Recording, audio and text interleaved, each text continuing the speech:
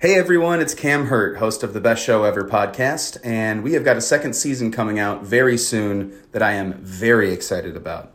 We've got some very cool special guests, including musical acts that we all love, like Karina Reichman, Daniel Donato, Jake Brownstein from Eggy, Rick and Peter from Goose, and many more.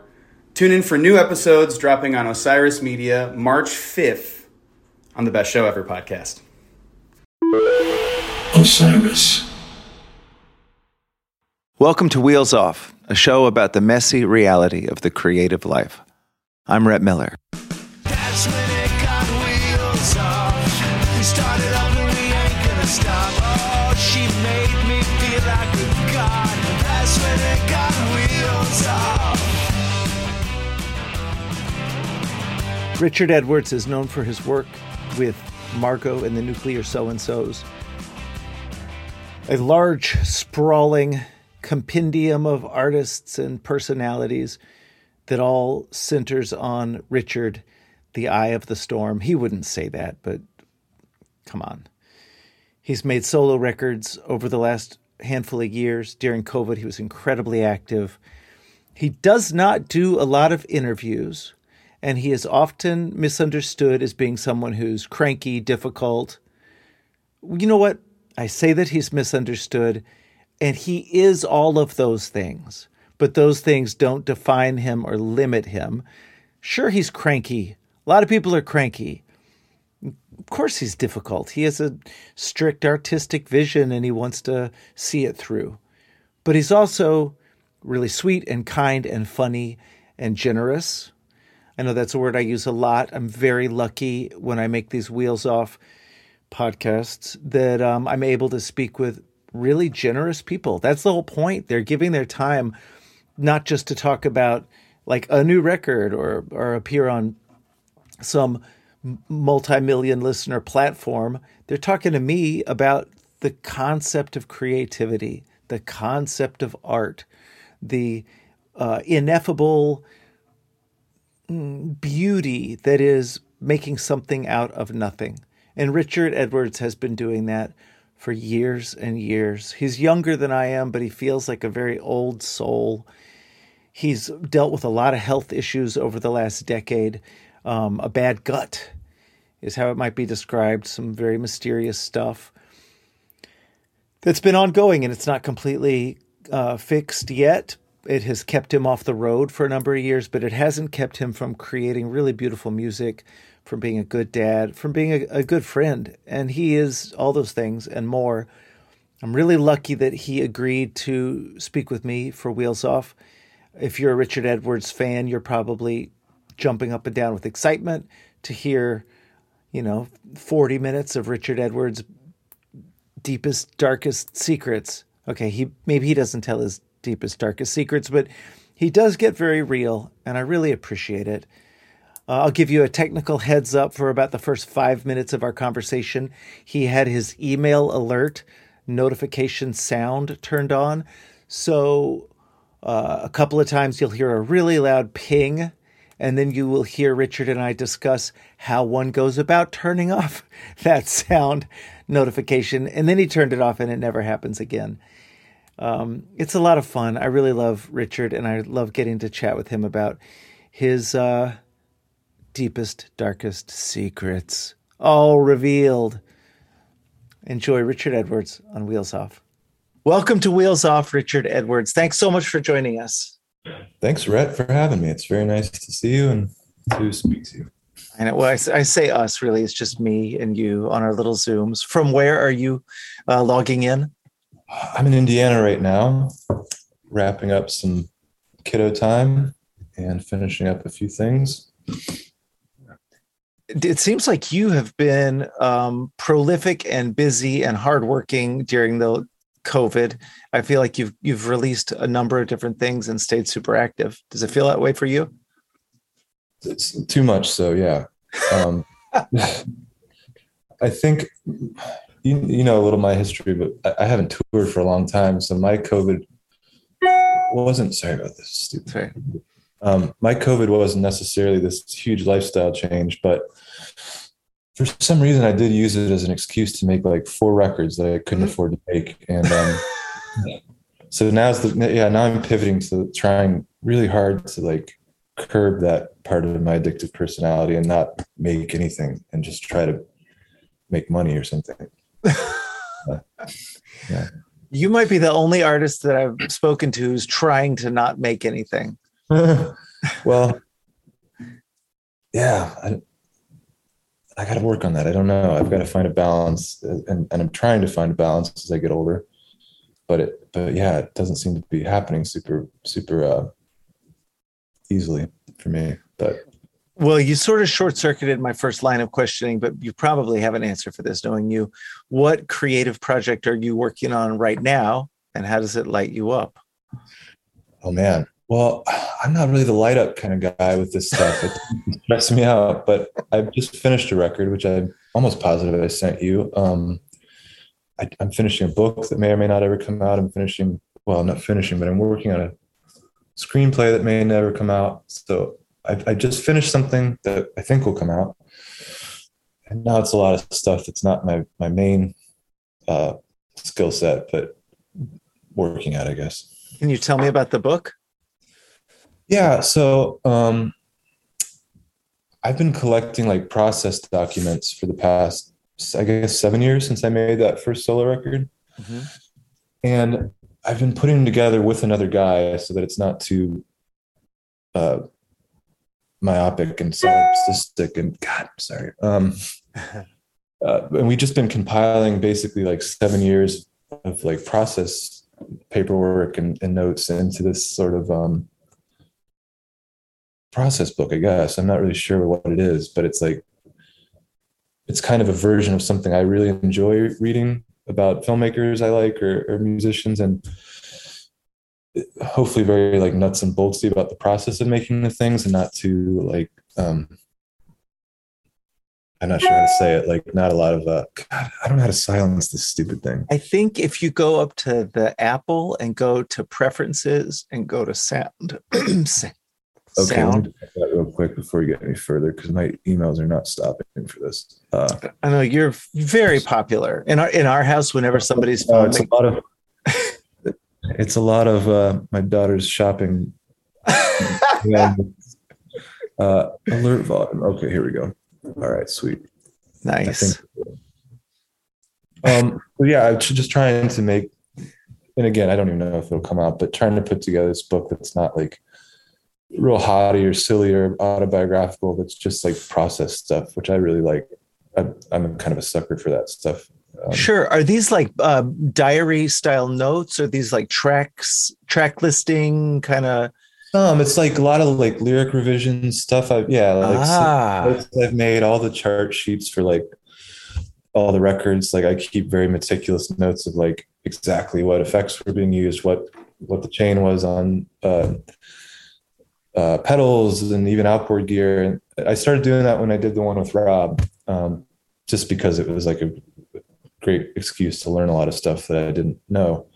And I kind of just kept doing it. So yeah, it's a whole bunch of stuff. But yeah, right now we're just in the process of trying to pare it back a little bit because it's gotten very long, and just trying to figure out if it's compelling to anyone but myself. If it's compelling to me, I don't know. There's a thing that you will do occasionally on social media.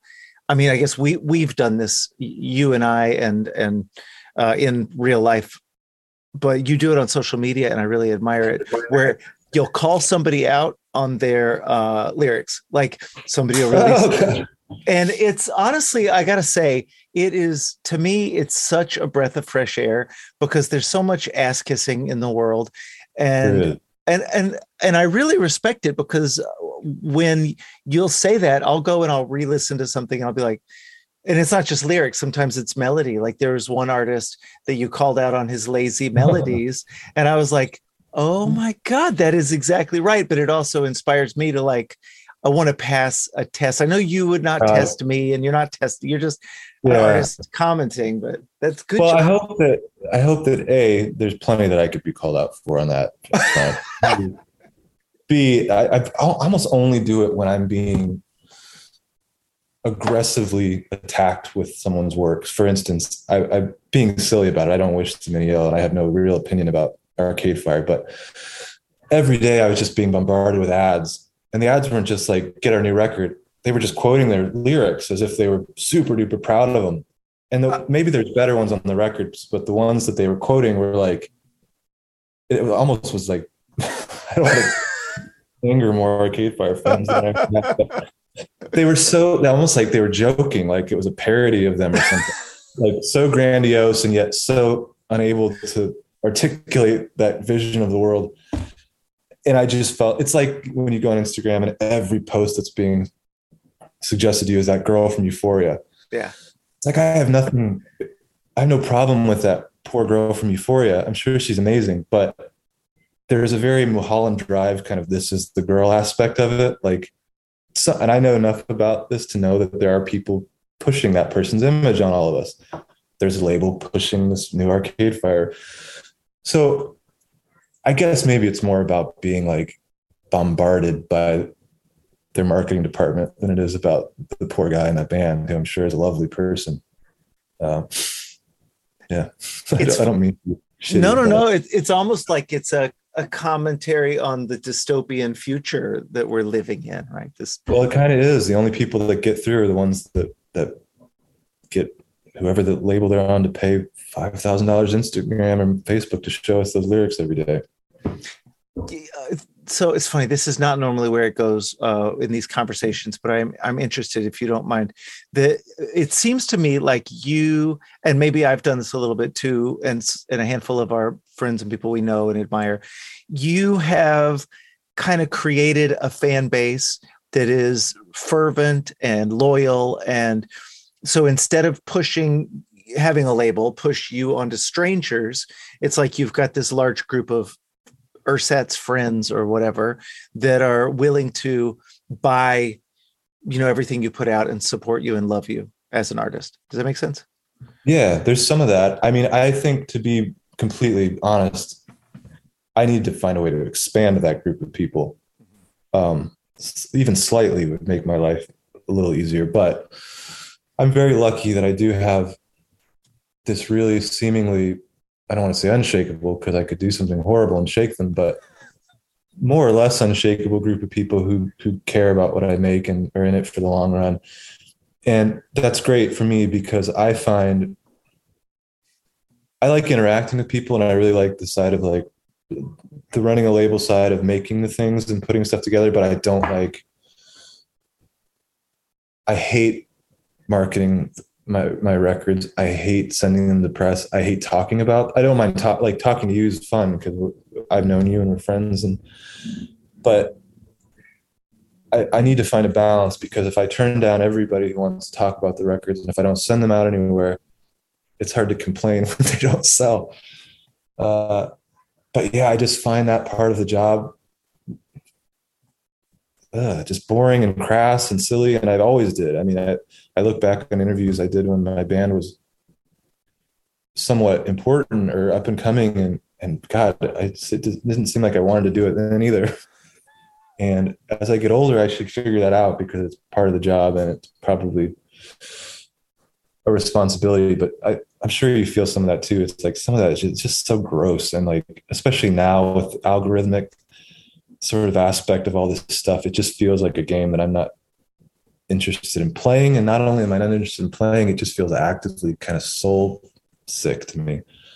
So I haven't figured out a solution for that. But what's kind of funny to me is that it isn't what we signed up for, right? And it's become the whole thing. I mean, you talk about the whole thing. Yeah. The younger artists, it's only follower counts, so there was some A&R guy which I don't end up talking to a lot of A&R guys, but he was like, yeah, so I went and I looked in their Twitter followers and their Instagram followers and TikTok followers. He goes, and then they got an OnlyFans page.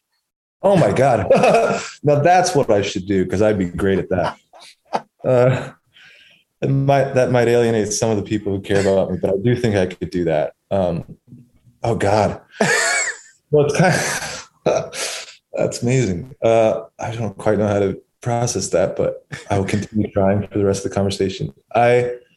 It's a little off the beaten path of what we're saying, but I talk to my daughter sends me her playlist all the time, which I love that she does that. She'll text me just all the songs she's listened to. Some record, it may have been Drake or someone, I don't know. She kind of made it known that everyone decided the record sucked. Yeah. Like on the day it came out, I heard that. Like just decided. And I remember kind of that happened with the Billie Eilish thing, and then maybe people changed. But I asked her, I just said, do you guys ever change your minds? And I said, no, not really. Like we all kind of decided, the hive mind decided it sucked. And I was kind of talking to her about like, when I was young, I would buy a CD and some of my favorite things were things that I didn't love at the beginning, My most pleasurable experience with any art is sort of that slow falling in love process. And I kind of was, without being super dad about it, I was kind of saying like some of this stuff is made to be revisited. It's not made to have a snap judgment. But I feel like that's everything now. We just decide on the day it comes out, like we've chewed that bubble gum, it's time for the next piece. And like, that's a deeply unhealthy way for a culture to flourish and thrive, I think. I'm not sure. It doesn't totally relate to like algorithms, but there does seem to be, I don't know what it is, how to describe what that phenomena is. Well, it's part of the same problem, right? It's like, how does a culture expect an artistic component of that culture to not only flourish, but maybe even survive at all if you change the job description to be not creating art, but marketing, marketing in the face of an AI that's making it impossible. And then the culture itself is so self-hating that whenever it's reflected back upon itself by the artists whose job it is to reflect it back. Take it very personally. Yeah. Yeah. And just enough about what I do to know that my ethos is probably at this point hopelessly out of fashion with young people, which is I believe that reflecting ugliness is part of the job. I'm a big believer that human nature is something that if it does change at all, it changes very slowly. It doesn't change by virtue of deciding one day that it's changed. And as we see in the sweeping changes that are happening to our country right now, us like constantly classifying each other's micro evils does nothing to structurally address a group of people who are far more disciplined in their goal of making life harder for everybody, but certainly people who are already much more disadvantaged than I am, Yeah. And I think the kids are doing a lot right, but there's a few things that might reflect on a little differently when there's some gray hairs. Skipping over the larger bleakness to the early bleakness about your career concerns, I will take a sidebar just to say that if anybody's created a body of work that might be discovered by a larger, maybe younger group later, there's nobody better than you, because I feel like everything you've done, you've got a level of honesty and quality that is going to speak for itself in all the decades to come. But that couldn't mean more to me to hear you say that. And I do find my if I have any goal, it's honesty. And I've been very lucky that I do seem to be in a band or musician like that, where there are always kids that are getting into it, and it's really cool. I mean, it's one of the coolest reasons to do any of this stuff, but they got to hurry up a little bit. I know. Remember when they did Broad Ripple on American Idol? Wasn't that $1 million that right there? Or was it The Voice? Right. Yeah, I think I made less from that than one day of streaming my re-recorded version of that song. But the young woman who did it is incredible, and I've stayed in touch with her, and I've followed her musical career going forward, and that in and of itself is kind of beautiful and cool. Her name's Kayla Michelson, and she's in Nashville, and she's always making music, and it's incredible. And poor kid, she had to come up in a world where the only way to get a toehold was to go on freaking a TV game show. I know. And I don't know how I don't want to sound too like an old man, but I know. I don't know how anybody does it now, because it seems like every avenue And there are new ones. I mean, I'm not a total Luddite, and I think there's stuff about the internet that's incredible. And if I had had some of these tools when I was young, I would have been very excited. But so many of the tools that were open to me when I was younger, and it just seemed totally shut. And yeah, I wouldn't even know where to start. Jeez, you probably wouldn't drive an old school bus out on tour. Well, knowing that I probably would still do that. That's true. Knowing you, that's true.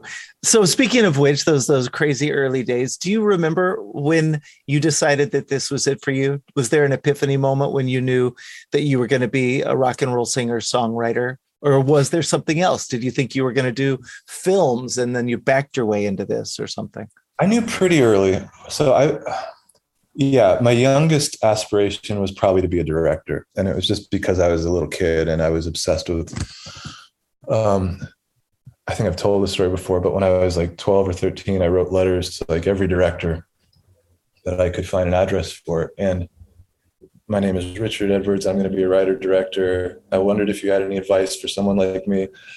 And the only response I got was Steven Spielberg's office. And they just said, it was a dictated letter, but they just said like, Steven is so happy to hear from kids like you who want to follow in his footsteps. You know, your friends at Amblin Entertainment or whatever. And there was like he signed a picture that I still have somewhere, but that was the only thing I got. And I kept on that for a couple of years, and I'd write these little movies, and I'd make my friends be in them and my cousins. But then I'd say when I was about 13 or 14, I don't know exactly the moment, but that's when I knew that from that moment forward, I didn't have any other aspirations or any backup plans or anything. I spent all day and all night writing songs. I didn't go to parties when I was in middle school and high school. I was very, very, very freakishly dedicated to working hard at it. And I was very perversely proud of that. Like, I was proud that I was the kid that wasn't out every Friday night, that I was working. Yeah. And I don't know how well it served me, but I did improve somewhat doing that. It was in middle school, you said that started. Yeah, I think so. I think it definitely was like 5th or 6th grade. And that was around the time. So I again, like sending out letters to directors, I sent out, they used to have that Billboard Guide to Touring magazine. I'm sure you remember that. Yeah. Orders at Barnes and Noble, and it would give you the names and addresses of venues and labels.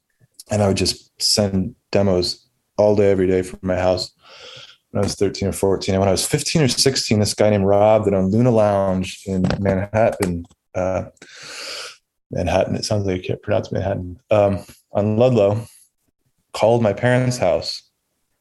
And is Richard Edwards there? I was eating dinner. So yeah, someone named Rob from New York is calling you. And he was amazing. He said, I got your demo.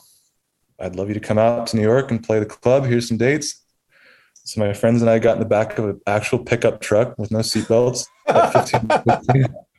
And we went and played to 2 or 3 people in Manhattan. I think we booked like a pay-to-play show in New Jersey, a couple things where we could pretend it was a tour. And no one showed up, but we played our set. And then Rob sat with me in a bar that I was not old enough to be in for 4 or 5 hours and just talked to me about what it takes to, I think you have like a very advanced melodic sense for a kid your age. Here's some stuff you should work on.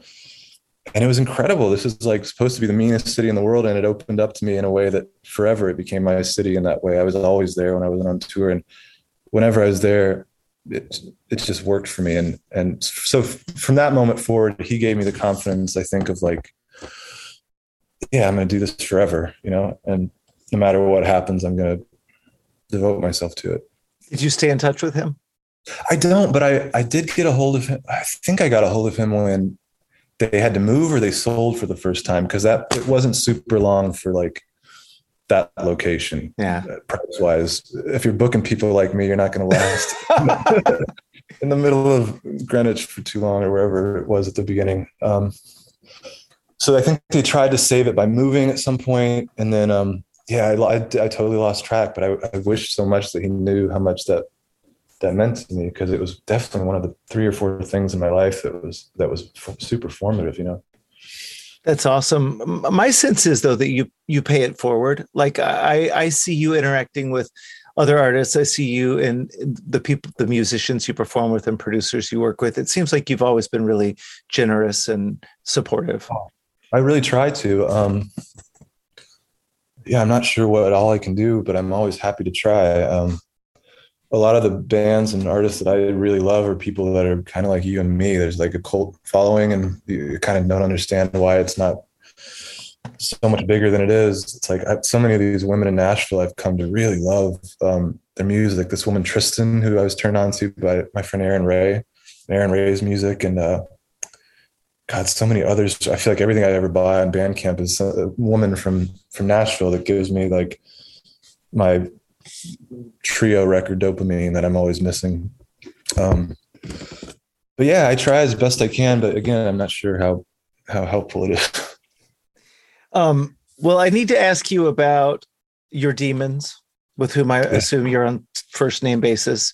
I just, everybody that I talk to, that does, art, creativity type stuff for a living, winds up having to face, a certain number of really negative internal voices. And I wonder about, what have you figured out when those get in your way? What have you figured out to sort of push through that?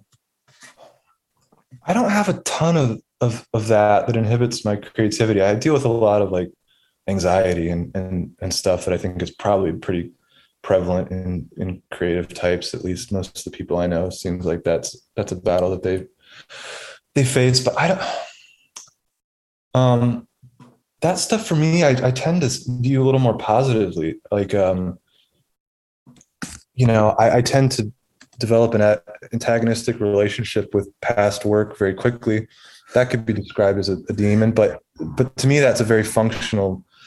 That's the only way I know how to do better and to challenge myself, is to divorce myself from what I did. Like, to me, there's nothing more dangerous to improving than becoming satisfied or pleased with yourself. So yeah, for some people, I do think that would be a source of like, that's negative self-talk, or like but it served a really positive purpose for me. So maybe that's my general kind of outlook, is like a lot of that stuff.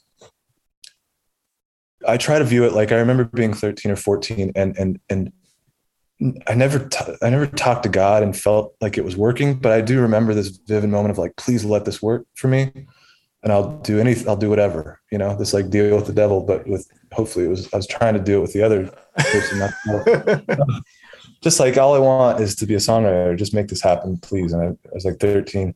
So when things happen now, or I'm overcome with anxiety or negative, it's part of that deal you made back then, and I want to be healthier, and I want to be good for my child and good for my partner and good for my friends. But a little of that brain is sort of part of the deal you make. And maybe some people don't like that answer because it maybe seems like normalizing negativity or something, but you can't have everything, right? Like I can't have all this work that comes from my stupid brain and get rid of all that stuff in my brain. It just doesn't work that way. So I can try to work at being better with anxiety, or I can try to work at being more present not for my kid, because I feel like that's not really a challenge for me, but more present in friendships, or more selfless in partnerships. I can work on those tangible things, but to think I'm going to change my mind or my brain, to me, is like, that goes back to the human nature thing. I just don't, that's not how I think people are really. Maybe some are, Well, I love the way that you describe, when you run up against negative stuff or criticism of your past work or whatever, you use it. You learn how to not just let it be something negative, but you let it be something that drives you to get better. And I also, you bring up a really interesting point that I think about a lot and comes up in these conversations some, which is sort of that fine line between accepting the inevitability of, I don't want to say a brokenness, but like a darkness maybe in artistic people, the fine line between that and then like fetishizing straight up narcissistic personality disorder. Absolutely. Where I think it comes down to a couple of things. One is, it's your responsibility to take your work really seriously, but you have an equal opportunity or an equal obligation to not take yourself seriously, right? So my grandmother passed away a few weeks ago, and it was the first person in my family who's passed away for whom I felt this like insane like soul connection. And I have so much of her like maudlin bullshit in me, but I was just reflecting a lot on her life, because obviously it was so sad, and it was I got 87 years with her, which is incredible. But I was trying to think like what separates me from Lorraine, like, because I have so much of that pessimism in me or whatever. And at the end of the day, people are saved or doomed by their fucking sense of humor. As much of the darkness as I have like an equally dark sense of humor. And every day that's a more dominant thing in my life than the part of me that wants to go curl up in a ball or something. Like, it doesn't take long to get me laughing about anything screwed up in my life or in the world. And the second part of that is, oh my God, I feel so terrible for forgetting this young woman's name. Another one of these, I think Nashville. Who's the young woman that just did a Bob Dylan covers album that's really beautiful called Blonde on the Tracks? I think. Oh yeah, Emma Swift. Yeah. Emma Swift. Yeah, I follow her on Twitter because I really loved that record. And she had a long post during COVID that was like what you said, like, we need to not be fetishizing, like she's in a really happy relationship. It seems like we need not be fetishizing, like being in an unhealthy relationship or breaking up to make good art. And on one hand, I agree with her, but on the other hand, I don't. It's like, yeah, I don't want to sabotage a marriage or a relationship with someone I love to make music. I would never do that. But the reality is things happen in life, and you choose to use the whole animal of that pain, or you choose to like put it somewhere else where you don't have to smell it, So yeah, my I guess it's just a long-winded way of saying my philosophy has always been, part of your job, if you claim to be a writer of any kind, is to use the bones of like the things that happened to you. Yeah. And you hope that someone else recognizes themselves in that moment of pain or that moment of humor or whatever. Yeah, I don't know what I'm saying exactly, but it just seems like that's as much part of the gig as like anything, really. That's funny that you brought up the idea of it's the friends of mine that are like super big Richard Edwards fans, which the biggest misconception that I feel like is out there about you is that you're this really dark person.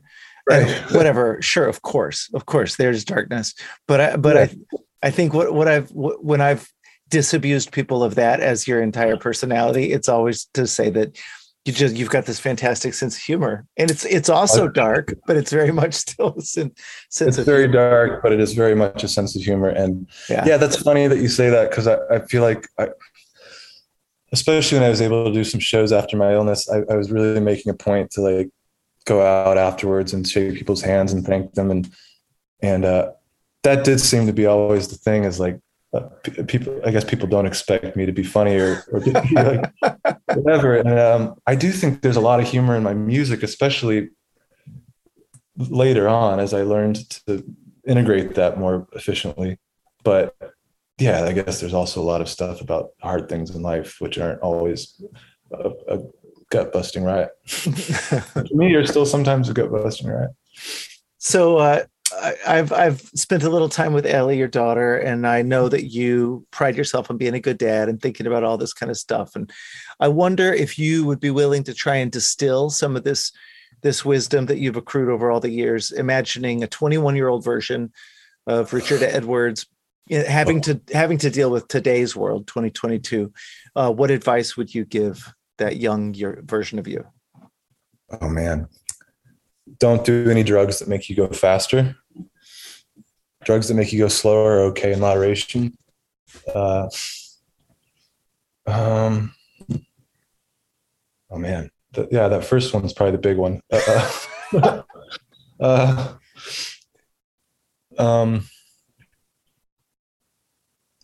I guess I would try to enjoy it a little bit more than I did. I mean, that sounds like maybe some bullshit. Like my worst quality is I try so hard. I think I was so like creatively restless that I was always looking for a reason to like break up the band and start something new, or like I saw the parts of it that were bullshit so much more clearly than I saw the parts of it that were so rare and joyful and incredible that I got to do. I mean, I remember just like, there's nothing I hate more than like having to do Lollapalooza when we had it, or, you know, Conan and stuff like that's okay, because he's so nice and it's a cool experience. But anything like that, I had this sense of like, God, this is such bullshit and it's so silly. And maybe looking back, I wish I had just sort of giggled and given a little bit more. But then I say that, but if I did that, that's not my personality. So it goes back to the like, yeah, I don't know. I a little smarter about like the people you involve yourself with musically, and a little smarter about, you don't just have to gobble up a handful of everything people hand you also when you're tired, like, because these things do come back to bite you for a little minute. But yeah, I guess that stuff, you know, I've learned it. When it comes to the parenting thing, it also sounds like a cop out, but I grew up in a family with a mother who was so obsessed with like taking care of every child in the world, you know? So we always had kids that weren't our siblings being raised by my parents. So when I had a kid relatively young, I was in my mid-20s. And now that's young, but you know, that historically is not young, but it was never hard for me to get into that mode. It was just like, I love kids so much. I'm really suited for that. Like anyone could drop their kid off for a day and they'd have a fun time and I'd be a cool hang. I love parenting. It never felt like a sacrifice I wasn't cut out for or wasn't ready for. Yeah, I mean, you learn so much, as you know, about what actual unconditional love means and stuff like that you never could know before it happens to you. But the parenting part of it, I think I was kind of always ready for that thing, you know? Yeah, I mean, to this day, it's like one of the great joys of my life is that relationship and how close it's always been and how it's never not been close. And at the end of my life, we all probably have to look at like, what are these 5 boxes? Did I check them adequately? And that's one for me that I just don't see myself having like a ton of regrets at the end about that. And maybe she might disagree. But yeah, it's been the best part of my life for sure. And I found it very comfortably resided next to my identity as a songwriter or anything like that. Yeah. It's funny. My inevitably, as I'm doing these Wheels Off interviews, my producers do a thing where after I upload the interview, I'm done with it, and they get it and they trim it up and they'll go through it and make a transcript and they pull quotes out. No, they might pull quotes, and every once in a while somebody will say something and I'll think, oh, that's going to be a great pull quote for the producers. And just now when you said anybody can drop their kids off at my house, it'd be fun. I'd be a cool hang. Like, yeah, that's how it is. But it's like, it really is that way. My friend Stephanie and her husband came through town on their way somewhere, and we had a Papa Shot goal in my house for a little while, and she and her husband wanted to play and just handed me the new baby. In 2 seconds, the new baby was. I just have that gift. I have a certain. I have the hormone for like babies smile at me. I love it.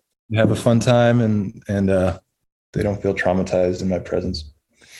Well, I really appreciate all of this, and I feel like I could talk to you for hours. And I will be. This is not for the listeners, but I'll be coming through Indianapolis soon, and I'll be tracking you down wherever you're at. Oh yeah, well, can't wait. Yeah, I've missed you, and this is a great way to get to catch up. Thank you so much for sharing your time. Man, I appreciate it. Yeah, this is awesome. All right. Thank you so much for listening to Wheels Off. Please be sure to rate and review the show on iTunes. That helps us appear higher in the search results and lets other folks know that it's a cool podcast to listen to. Also, as the kids say, don't forget to subscribe on iTunes, Stitcher, Google Play, or anywhere else that you listen to shows like this so that you never miss an episode. This has been Wheels Off, and I'm Rhett Miller, encouraging you to create every day. Thanks, y'all.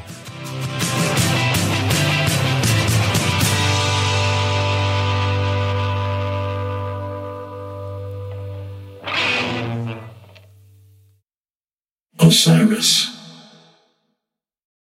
This is Krista Makes, guitarist and vocalist for Less Than Jake, and host of Krista Makes a Podcast, a songwriting podcast where every week I'm joined by an amazing guest to break down the writing, recording, and release of one iconic song from their career. In our giant evergreen back catalog of episodes, we've had rock legends such as Dee Snider and Huey Lewis, punk rock favorites like Mark Hoppus, Fat Mike, and Brett Gurewitz, and up-and-coming artists of today such as Liz Stokes of the Beths and Genesis Owusu. We've had guests from all genres and styles of music, and I guarantee that if you peruse our back catalog, you'll see several episodes that'll make you say, man, I gotta hear that. Whether you're a fan of music or a creator of music yourself, you'll take away a whole new appreciation for the songs you know and love. Krista Makes a Podcast is available for free on all the places you could possibly listen to podcasts, and new episodes come out every Monday.